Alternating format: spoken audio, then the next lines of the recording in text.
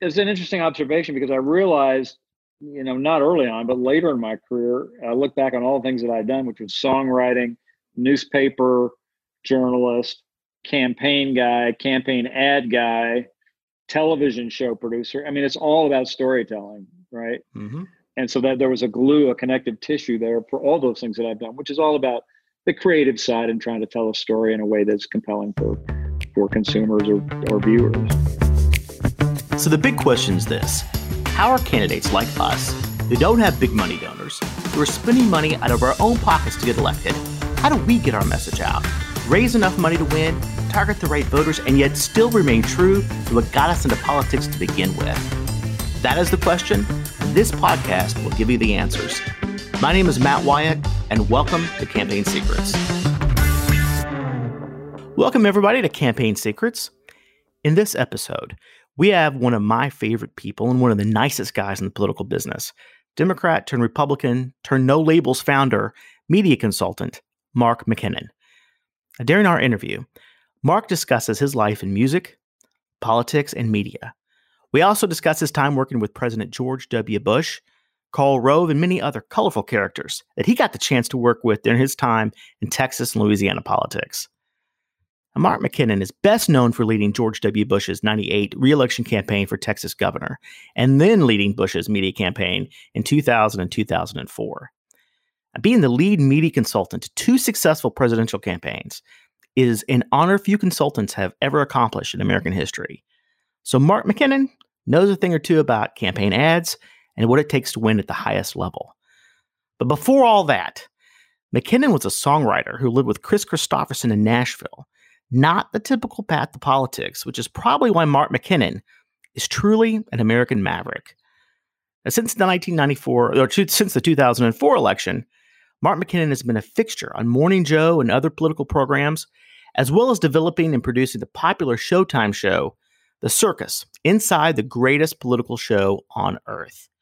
I hope you enjoy this interview. I'm not in Texas anymore. I moved back to my home in Colorado, which is where I'm from originally. Oh, gotcha. So where did you grow up in Colorado? I was born in Boulder, grew up in Denver, and spent a lot of time in Breckenridge, where my grandfather lived. And that's kind of where I live most of the time now, near Breckenridge. Gotcha. Where did you go to college at? I went to the University of Texas in Austin. I lived in Austin for 40 years. So, well, Austin, Texas is one of the best places on earth. Oh, it is. And believe me, I growing up in Colorado, there's this weird thing in Colorado. People in Colorado don't like Texas. They don't like Texans generally. And it's mostly because so many Texans come up here and take over the ski slopes and don't know how to drive in the snow. And although everybody fails to realize that they're subsidizing it for the rest of us. But so on my list of places that I thought I'd live, Texas was 50th. And then I discovered Austin and just fell in love with it. So did you get involved in politics while you're at Austin, at Texas? Yeah, although that's not why I originally went there. I originally went there for music. I was a musician early on. I lived in Nashville for a while. And in the mid-'70s, I went out to play at a Texas folk festival in Kerrville called the Kerrville Folk Festival. And I won their songwriters competition. And on my way back to Nashville, I stopped in Austin and just fell in love with Austin immediately. And Kerrville asked me to come back the next year. So I just packed my stuff and stayed the next year. So what was the first campaign you really got involved in? The very first one was my own. I had to run for editor of the Daily Texan, the newspaper editorship, which is, they have a weird thing there. Because student fees are involved, they decided that person should be elected. So that was my first campaign. But my first real campaign working for a candidate was for Lloyd Doggett, he's a current congressman in Texas, and he was a very popular state senator at the time in Austin. And I had written about him a lot when I was at the newspaper. And then he went to run for the United States Senate against Phil Gramm in 1984. And this was Paul Begala's first campaign and James Carville's almost first campaign. It was one of the very first campaigns that James had done. And it was an epic race. Doggett was not supposed to win the primary, and it won a huge upset in the primary, and then got crushed in the general election because it was 1984, and that was Morning in America, Reagan year, so no Democrats won that year. And I thought that was sort of one and done, and that's when I discovered you can fail upwards in politics, because I got a call from the governor's office from Mark White, the governor then, and asked me to go to work for him. And then it was working on Mark White's reelection campaign that I got to know Ray Strother, who I know is somebody you've talked to, the podcast. And Ray is a great character and a big mentor of mine, because I almost went to work for Ray, but after that campaign in Texas, I was trying to figure out what to do. And I had a few different ideas about where I was going to go and what I was going to do. One of them was go to work for Bill Clinton as press secretary. But the other thing, the thing that Strother told me that really caught my attention was, he said, McKinnon, if you think you know anything about politics, go to Louisiana and get your PhD. So I went to Louisiana and I worked with Ray on a campaign for a guy named Buddy Romer, who was a congressman out of Northeast Louisiana. And we were running against Edwin Edwards, who had not lost a race in 19 elections, 18 or 19. He'd never lost. Incredibly charismatic figure there, but also a crook. And we beat him in a big upset victory. And that was kind of my first first notch in my gun. And it was a big deal and kind of helped set the table for my career. And I really loved it. Louisiana was an exceptional experience. I mean, Louisiana politics are, as Ray told me they would be, are just like unlike anywhere, and just had a blast. Yeah. Well, so music never left you, though. That's your first love, is music. Well, I mean, it's something that I thought that I was going to do for all my life. I mean, I started doing it when I was like 7 or 8, and I lived with Kris Kristofferson in Nashville for 3 years in his apartment, and I was totally consumed by it. But I think the one time in my life where I really exercised some judgment was after I'd been in Austin for a couple of years, and I looked around. And I said, "Man, you're okay, but you're nowhere near as good as these other cats out here, and you ought to think about a plan B." So I still love music, but I realized on the trajectory that I was on, I was going to end up at the Austin Holiday Inn as the second act when I was 50 years old. And so I got into journalism and then politics, which, is also something I've always loved. Yeah, I think some of the best. I mean, I think it's really interesting that you have a music background and a songwriting background, because when you got into ad making, and so I do that too. And I think you got to have that sort of creativity has to be there. Well, see the humanity in people.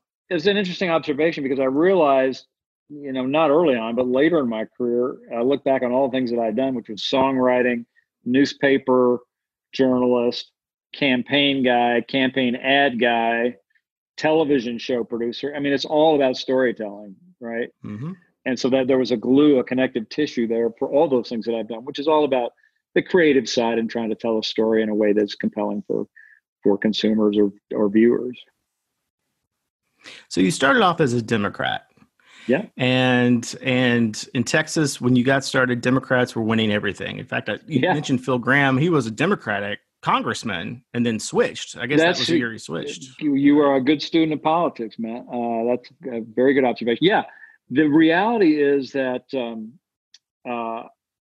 when I was initially working in politics in Texas, there were two parties.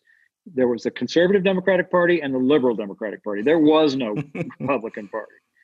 Mm-hmm. And you had to be, one of the two. I mean, Lloyd Benson's a good example. He's a senator from Texas. Mm-hmm. He was a conservative Democrat. If he'd been around today or 10 years later, he would have been a Republican for sure. And it's just that there was not an established Republican Party. And what happened is that 28 statewide constitutional offices that people run for office in Texas. In 1990, all 28 were Democrats. 8 years later, after George Bush was elected in 1994, all 28 were Republicans. So as soon as somebody came onto the scene and said, "Hey, I'm a Republican," and he had this, great message about compassionate conservatism, which appealed to a lot of conservative Democrats like me, and I just said, "Hey, that's what I am." And so it was not a difficult thing for me to cross the bridge. Of course, I really liked him a lot too, not just his politics, but I liked him personally, and we kind of had we ran together, and our daughters were about the same age. So we had sort of a social relationship before we had a professional one. And so I crossed the bridge then and just never looked back.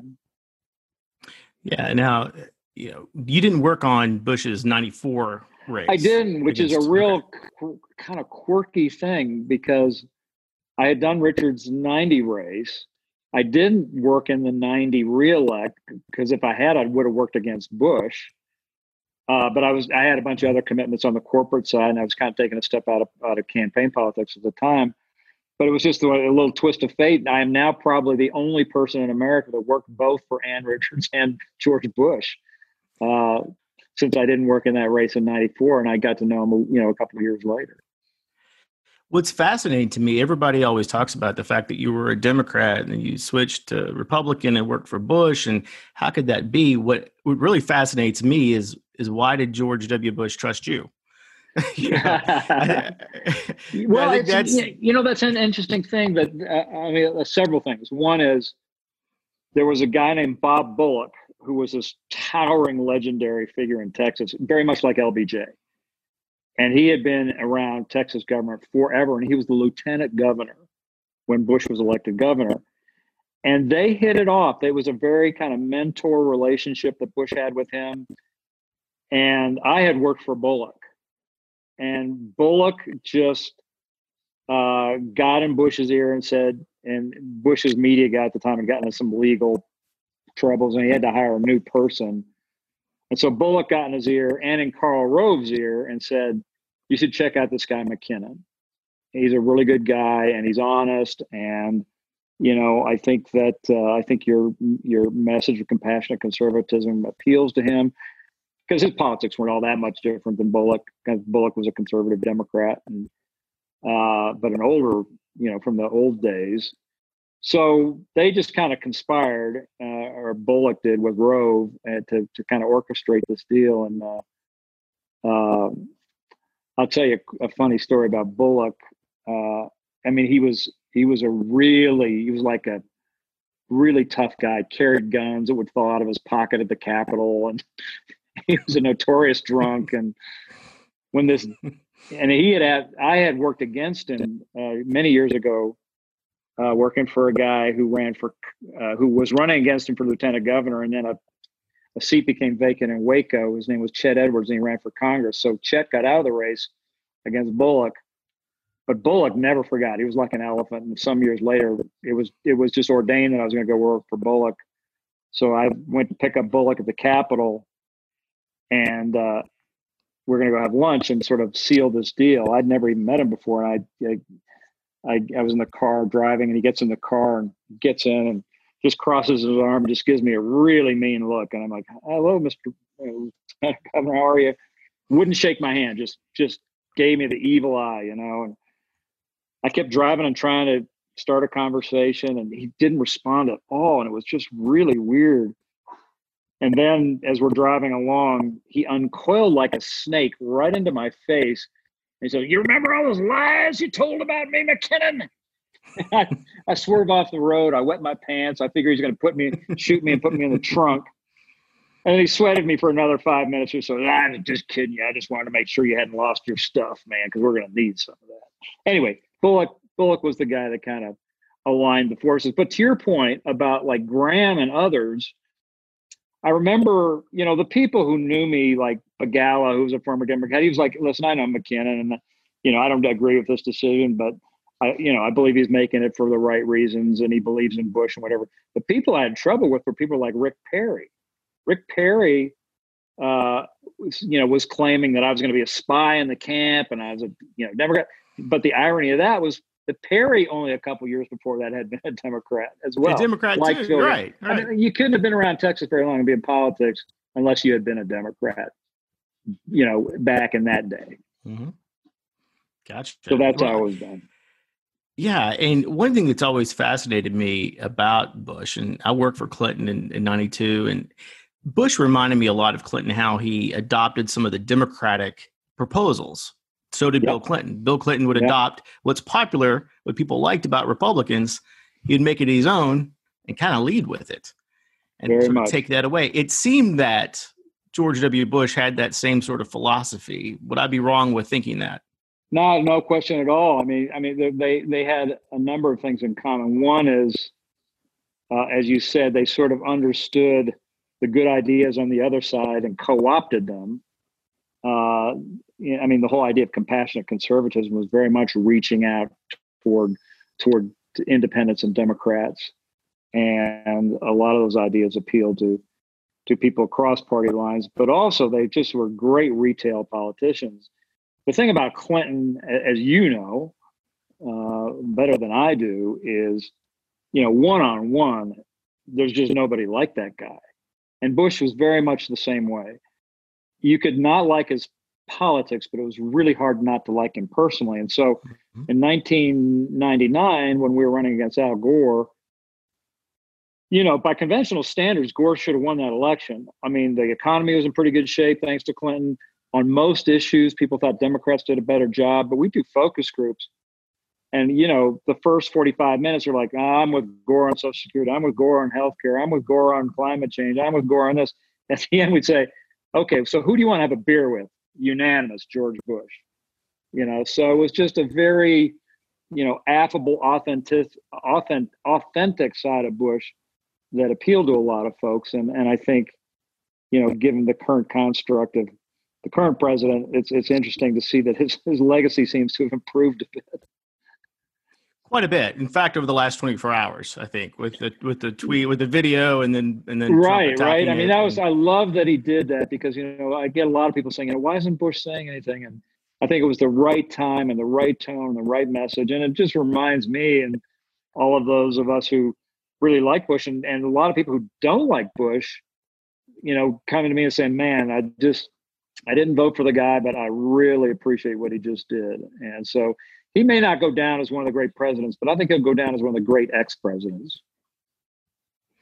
Well, I think the one thing that's always came across, and it always befuddled Democrats, was just the fact that he did seem authentic, and he did seem, even mangling words and things like that, that actually helps you in politics. I think that's I'll tell you a story about that. Democrats don't understand. I'll tell you a story about that you'll appreciate as an ad guy. So you understand the power and importance of authenticity, because in the modern era, people just don't believe what politicians say. They know that we have a First Amendment and you can say whatever you want and lie with license. And so it's incumbent on us as communicators to try and figure out a way to communicate on behalf of our candidates in a way that is believable, right? So with Bush, for example, I almost never did a scripted ad, because he didn't do it well. He looked like he was reading an ad. Mm-hmm. And people would say that and said, McKinnon or somebody wrote that for him. And they'd say, oh, bullshit. So in order to make it more believable, I would always just tease out something out of an interview or some spontaneous moment on the trail. And so it was him in his own words expressing himself however he did, which was not always perfect, but it was believable. And the best example of that was at the 2000 convention. I had the responsibility for producing the biofilm before his speech at the convention. Mm-hmm. So I went down to Crawford and shot a bunch of film with him at his ranch with he and Laura Bush. And there was a scene I shot where I was talking to them about when their daughters were born, their twin daughters. And W was talking about it, and he talked about, how he's in the delivery room, and they sort of described what happened, and he just completely mangled it. And it was very funny. He laughed and she laughed and we all laughed. And I was like, okay, let's do it again. And we did it like 2 or 3 more times till we got it just perfect. Then later, when I went in to edit the film, we got to that part and I was like, okay, get that out, put in the mistake. And they looked at me like I was, crazy. And of course, the campaign and the president, Karl Rove, were like, McKinnon, are you out of your mind? We have complete control over this, and you want to intentionally put in a mistake.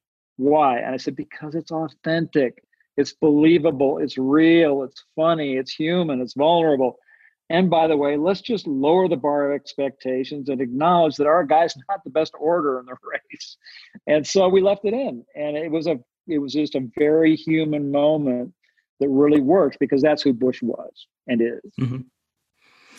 Yeah, I mean, I think even the power that Trump has with people is that they think that he's authentic. They think that, well, he's not politically correct. He says these things, they're not right, but that actually kind of, with some voters, works. That's exactly right. And here's a great example of that.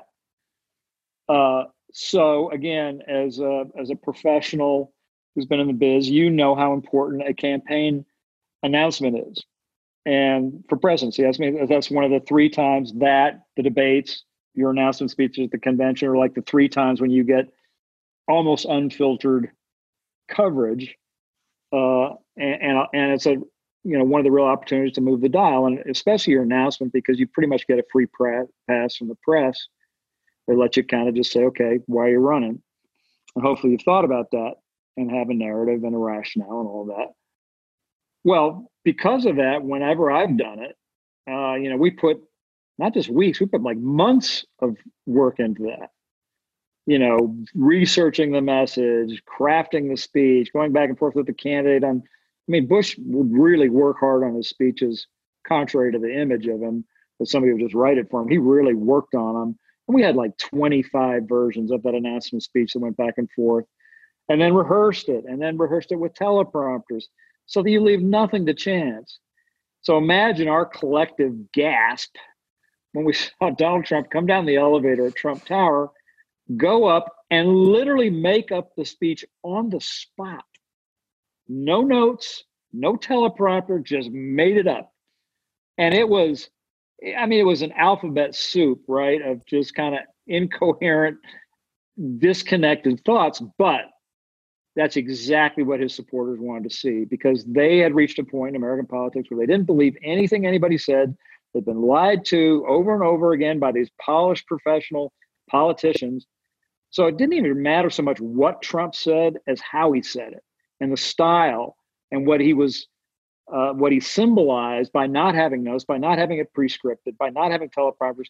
People said, oh, that's authentic because it's right from the heart. And that's what appealed to a lot of Trump supporters, and still does. Yeah, I think that in looking at presidential campaigns over the years, that having a sort of a pattern interruption with voters, the candidate that has that, whatever that is for that moment, is the most important thing. He was a pattern interrupter. I like Jimmy that Carter phrase. was a I'm going to steal pattern. it. Let's go right ahead. Jimmy Carter was a pattern interrupter. Bill Clinton at that time was a pattern interrupter. They were the opposite of that person in office, and in some ways, and they offer a new opportunity for folks. Barack Obama. Barack Obama, absolutely, in visual and message and everything. In a strange way, I would always say Joe Biden would not be a pattern interrupter, because he is kind of vanilla. He's been around. There's nothing exciting about Joe Biden, except for the fact that because of that, he is a pattern interrupter.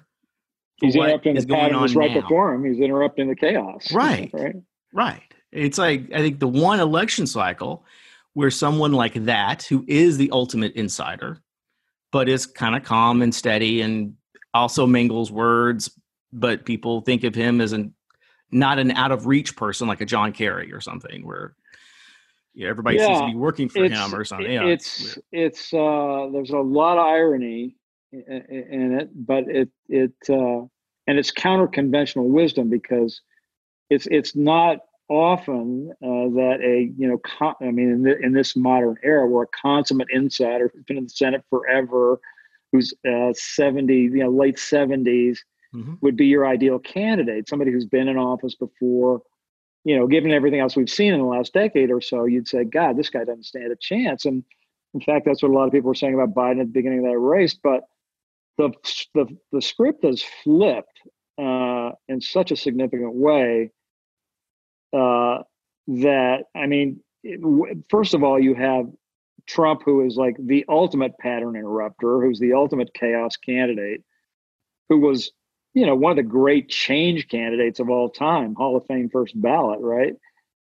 But the interesting thing about Trump is that generally, even somebody like that, once they get in office, they become the status quo, right?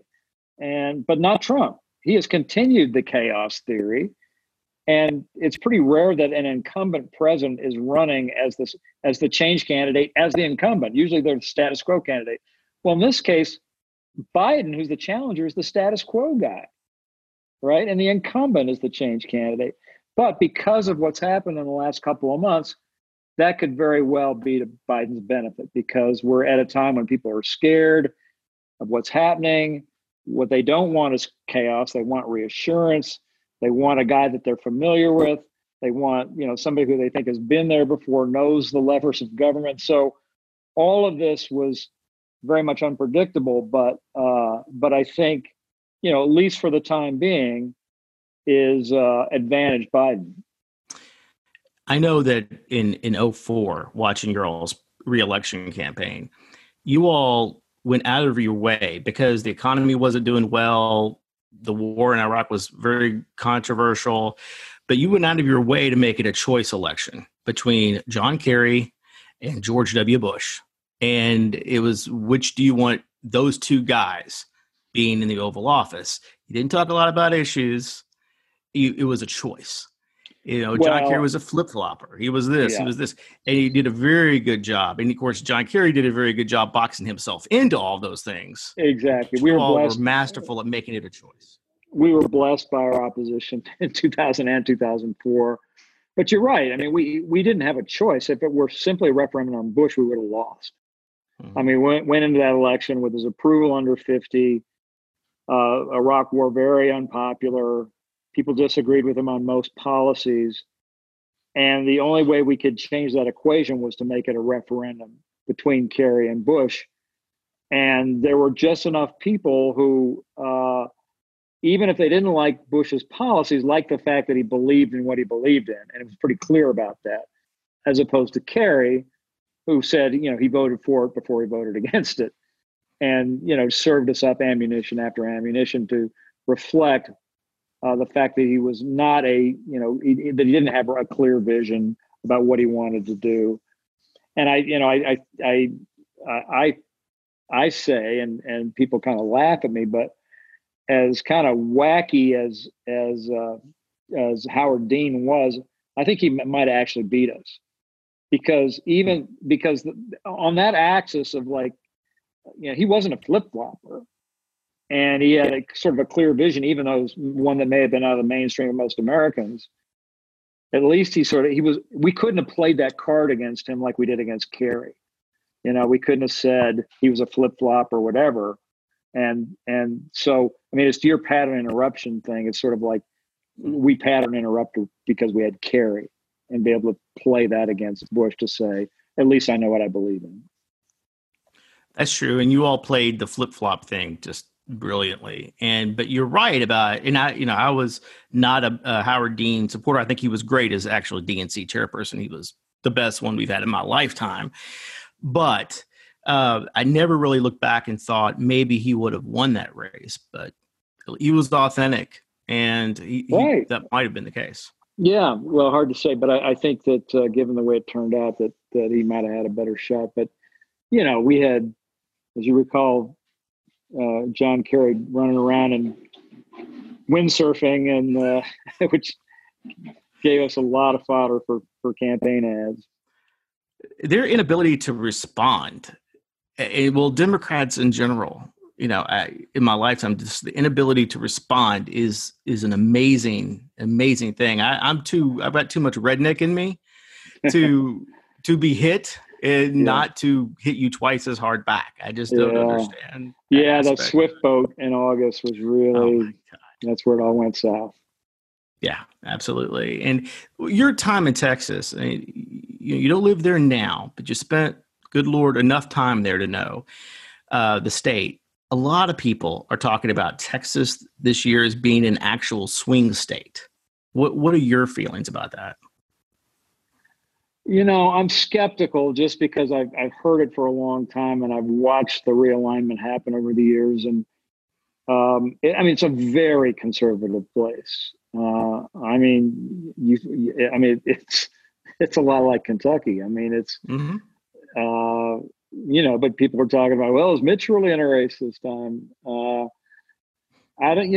Listen, here's my point about Texas. if Biden is winning Texas, that means it's a Mondale. That means it's Reagan Mondale. That's like a 47 state sweep. But my advice to Democrats would be, don't sink a bunch of money there. I mean, because like I said, if you're winning Texas, you're winning everywhere. Don't get distracted like Hillary did in 2016, where she was spending all her time in Arizona when she should have been in, Wisconsin or Michigan or Pennsylvania. Right. So I just say ignore that. I'd be surprised if it happens, but if it does, it's a landslide. I agree. I think it's kind of fool's gold, and it's intriguing. It's great. It's kind of like Mitch McConnell's poll numbers. Every election cycle, he's below 50%. Yeah. We're going to beat him until we don't. Yes, exactly right. And then he pulls a double-digit victory. But I think maybe 10 years from now, maybe sooner, Texas might be in play. But, I'm not a fan of the Electoral College. I think we should get the 270 before you look at anything else. Yeah, and I mean, the thing that the way people get distracted about Texas is they get seduced by this notion of the demographic trends, which are increasingly heavily Hispanic. What they don't stop and think about is that a lot of Hispanics are pretty conservative. They just assume that they're all going to vote Democratic. Well, they don't. Not in Texas. Right. A lot of them are Catholic. Yeah, exactly right. They're Catholic, conservative. It doesn't mean very that patriotic. They're going to vote. Yeah. Absolutely. So how do you, the Circus, when does it come back on? Is it a fall show? I mean, I've watched every year, but are you all filming things? Well, I guess you can't film things now. You film it in real time. We do. I don't think we've done over 60 something episodes, and I don't think we've ever showed anything on a Sunday that wasn't shot that same week. So we're on break right now, as we had initially planned. We only cut short our spring run by 1 week because of the virus. And our plan has been to come back for the convention. So we were going to come back in July for the Democratic convention. Now that's moved to August. So at least the current plan is to come back in August for the conventions and then go straight through to the election. Now, it's pretty clear, I think, that the conventions are going to be different. But whatever they are, we're going to try and cover it and then just go on through the election.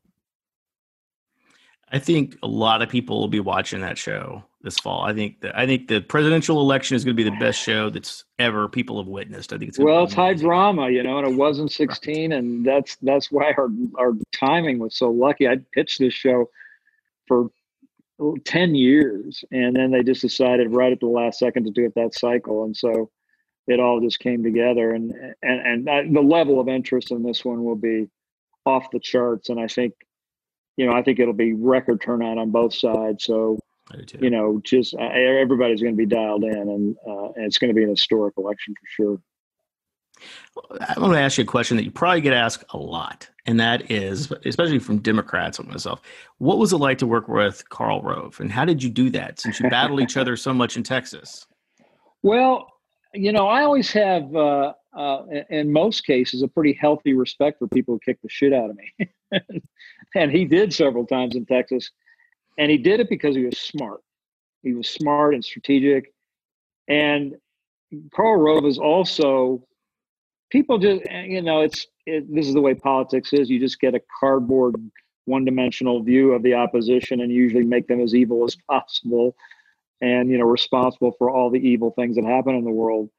Karl Rove is a very compassionate human being. He's one of my best friends. And, I'd say to people, how can you even work with Karl Rove?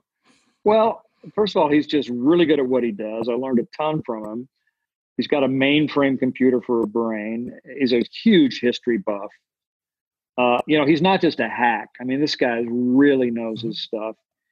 And I tell people that here's an example of, why I like Karl Rove. I love working with him, but there are people in my life who I may be more politically aligned with. I don't always agree with Karl. But when my wife had cancer, he was the first one at her bedside in the hospital and sat with her, through the night into the next day. So, there's not a lot of people that meet that kind of call in your life, and he did, and I'll never forget that. That's great. Yeah, I think that people are not cardboard cutouts, and I think that's very important. Well, maybe some of them are, and some of them maybe earn that reputation. But I think, For Steve Bannon, for example, he's a fascinating guy. He's one of the most interesting interviews I've ever done. He's, people hate him because of his association with Trump, but he's not an idiot. He's a very interesting guy. So yeah, I mean, Harvard MBAs usually don't go to idiots. Yeah, exactly. Exactly right. Yeah. So you're done with your political consulting career. You're long past that. When you look at today's crop of folks that are doing things out there, doing ads, who are some of the? It may be an unfair question because you still talk with these people, but who do you think is really doing it right as far as communication, television ads, and things like that?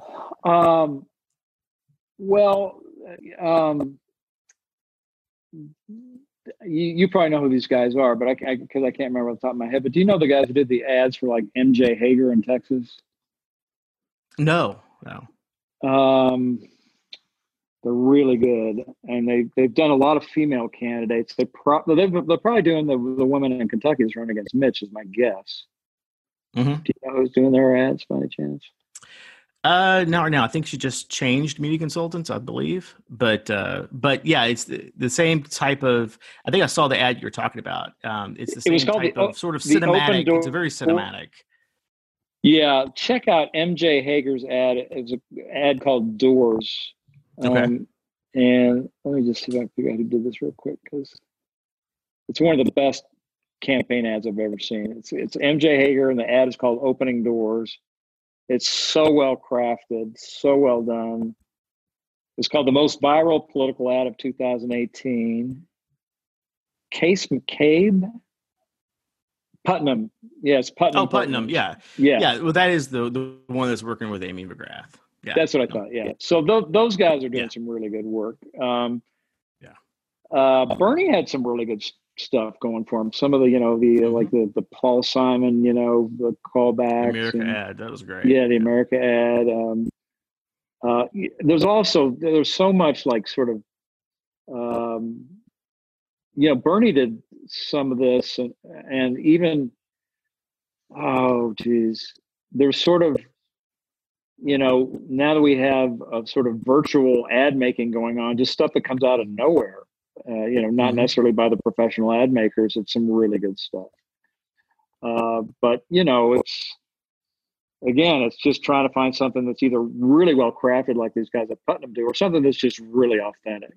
I like very, I lean toward documentary style stuff that just captures amazingly human moments. But the other thing that I say is that even when I was I was the chief ad making guy for Bush in 2000, 2004, and then later for McCain, I was saying back in 2000 and 2004 that we were wasting 75% of our money on broadcast ads back then. And I think that's even more true today. So, trying to find stuff that, I think broadcast is largely a waste of money.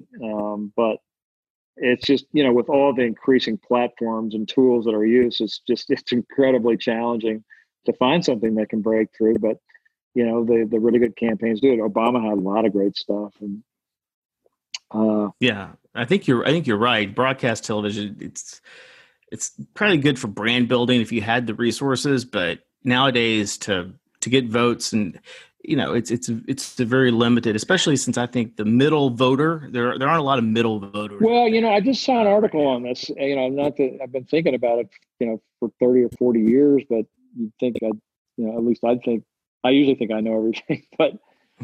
In this discussion of broadcast, something I just read said that, even from this point on, you're really talking about a pool of maybe 8% of voters who are persuadable. It's all base now. It's motivating the bases to get out. So the notion of sort of broadcast persuasion ads making a big difference in a presidential campaign is kind of, ancient thinking. When Rove talked about having a base election, was that a real strategy, or was that to try to divert Democrats? I always thought that maybe that was sort of a way to divert the press and divert Democrats from looking at really what that campaign was doing, which was a lot of field, which was a lot of voter contact, which was a lot of reaching out in many different ways. It didn't seem to me like just a base election, but that was the narrative he told. Or was that true? Or was it just space? No, you got it right. It was a typical Rove double reverse and, distracting everybody. And no, if it was just a base election, we would have been creamed. There was a ton of outreach and a ton of voter contact done, and with, not the usual constituency. So that was a real, misjudgment by the macro media narrative for sure. Mm-hmm. Let me ask you this, and this will be the last question. What prediction do you have for this year's election?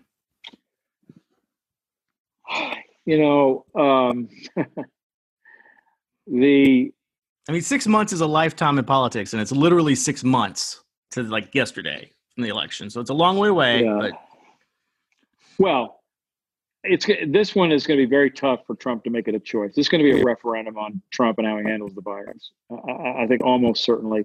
I mean, we got a lot of news today about the pandemic, which was not good. That even his own health officials now are saying that this thing, the curve is not coming down. It's at best plateauing. And it's more likely that that in June, we're still going to be seeing 3,000 deaths per day. So on the health side, the picture is not very good. I think people just thought, so the curve's going to go up, it's going to come down, it's going to be done. Well, it clearly is not going to be done. It's going to be around for a long, long time. So solving the health side of this is going to be a major, major challenge. But more problematic, I think, for Trump is the economic side of this equation, which I just think is going to be much worse than they think. I think that the economic dislocation, just take Florida, for example. The economy there is being impacted like everywhere else is, but you may have read stories about how their unemployment kind of mechanics in that state were sort of intentionally designed to not be very good because they didn't want to have high unemployment numbers reported.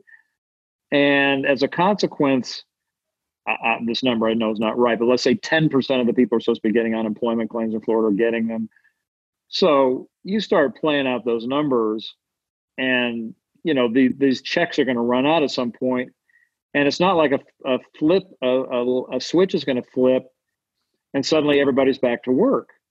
That the notion of, an employment situation is anywhere close to what we're used to, I think is at minimum a year away, probably more like 2 years or maybe even more. When you look at, stats like 40 to 50% of restaurants going out of business. And even those that stay in business, they have a 25% cap on the number of people that can go there, that they're not going to be able to be profitable working under those circumstances. So I just think the cascading effect on the economy, we could really be into sort of a Great Depression sort of era here for the next few years. That just is going to be very, very difficult. And as people begin to realize that, I just think it's, again, just reading some stuff today, Trump's support among seniors in the last month has dropped 20 points. So he's got a competing option, which is, do I go to sort of, preserve lives or preserve the economy? And increasingly, he's going down the preserve the economy route. And as I just said, we're seeing more bad numbers about how this is going to impact the health of Americans, particularly seniors. So it's hard to see how he's going to reverse those numbers among seniors. And if that's a 20-point drop among seniors, bye-bye, Felicia. That's good night. So if I had to say right now, I just almost every factor is running against Trump. And there's not a lot of prospect for it to get a lot better before November. On the other hand, he pulled, an incredible rabbit out of the hat last time, and, he may concoct some, compelling conspiracy about how this was all China's fault. And Joe Biden and Hunter Biden have been in the pocket of China. It was really their fault that Hunter Biden was actually the first person to get the flu and brought it over from China. That's what's going to be the end game for Trump, I think. Right. And if all elections where the incumbent needs to make it not a referendum, but a choice, you've got a president that cannot mentally, with his ego, make it anything but a referendum. He wants it to be a referendum. It has to be about him. Yeah, exactly. And that's really going to play against him big time. And it feels like 1980 to me. Now, I was only like 9, but it feels like the 1980 election where it's just a tipping point where people are just going to have decided against the incumbent, and they're not going to hear much else after that. Because the way that incumbent handled the situation. Yeah. And that just feels like it. Well, also one thing, the scarf and the scarf and the cowboy hat. I'm from Kentucky. Not too many people wear cowboy hats here in Kentucky, but some people do. But where I'm from, there's not, that combination is not a regular combination. Can you explain? I see you on TV all the time, and I really have always wanted to ask you, when did you start wearing the scarf? Well, two things. One is the hat. It may be an affect, but it's not a recent affect. I've worn a hat. There's not a picture of me growing up I don't have a hat on. And my dad had this hat that I'm wearing right now. It's called a Stetson Open Road style, and he had one when I was a kid. And I thought it was the coolest thing in the world. It was in his closet of all the cool dad things, and I couldn't wait till I was old enough to get my very own Open Road Stetson. So that's where the Stetson comes from. And this particular style is kind of a gentleman's hat. It's also called the presidential hat. This is what LBJ wore, Truman wore, a couple other presidents, Eisenhower. You can wear it with jeans and a suit. Right. You can wear this as exactly right. And the scarf just came from, I hate ties.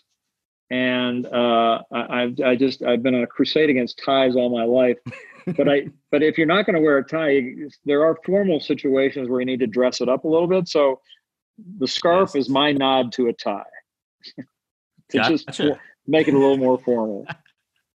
Well, it's cool because it's original, and you don't see folks on. Well, the other thing is that, about 20 or 30 years ago, when I started going to meetings, I said, the goal should be not to look like everybody else in this room. Be the other guy. I think it's true. I think that's true. I think that works for you. Mark, thank you very much for being here. I've enjoyed it, Mike. Thank you a bunch. I'm glad you're doing this. It's a fun deal. Kick it hard and carry on regardless. Absolutely. Can't wait to watch the Circus also. Thank you, man. Talk to you later. Bye. See ya. Want to learn more campaign secrets? Want to learn how to start raising money for your campaign, even during these uncertain and unpredictable times?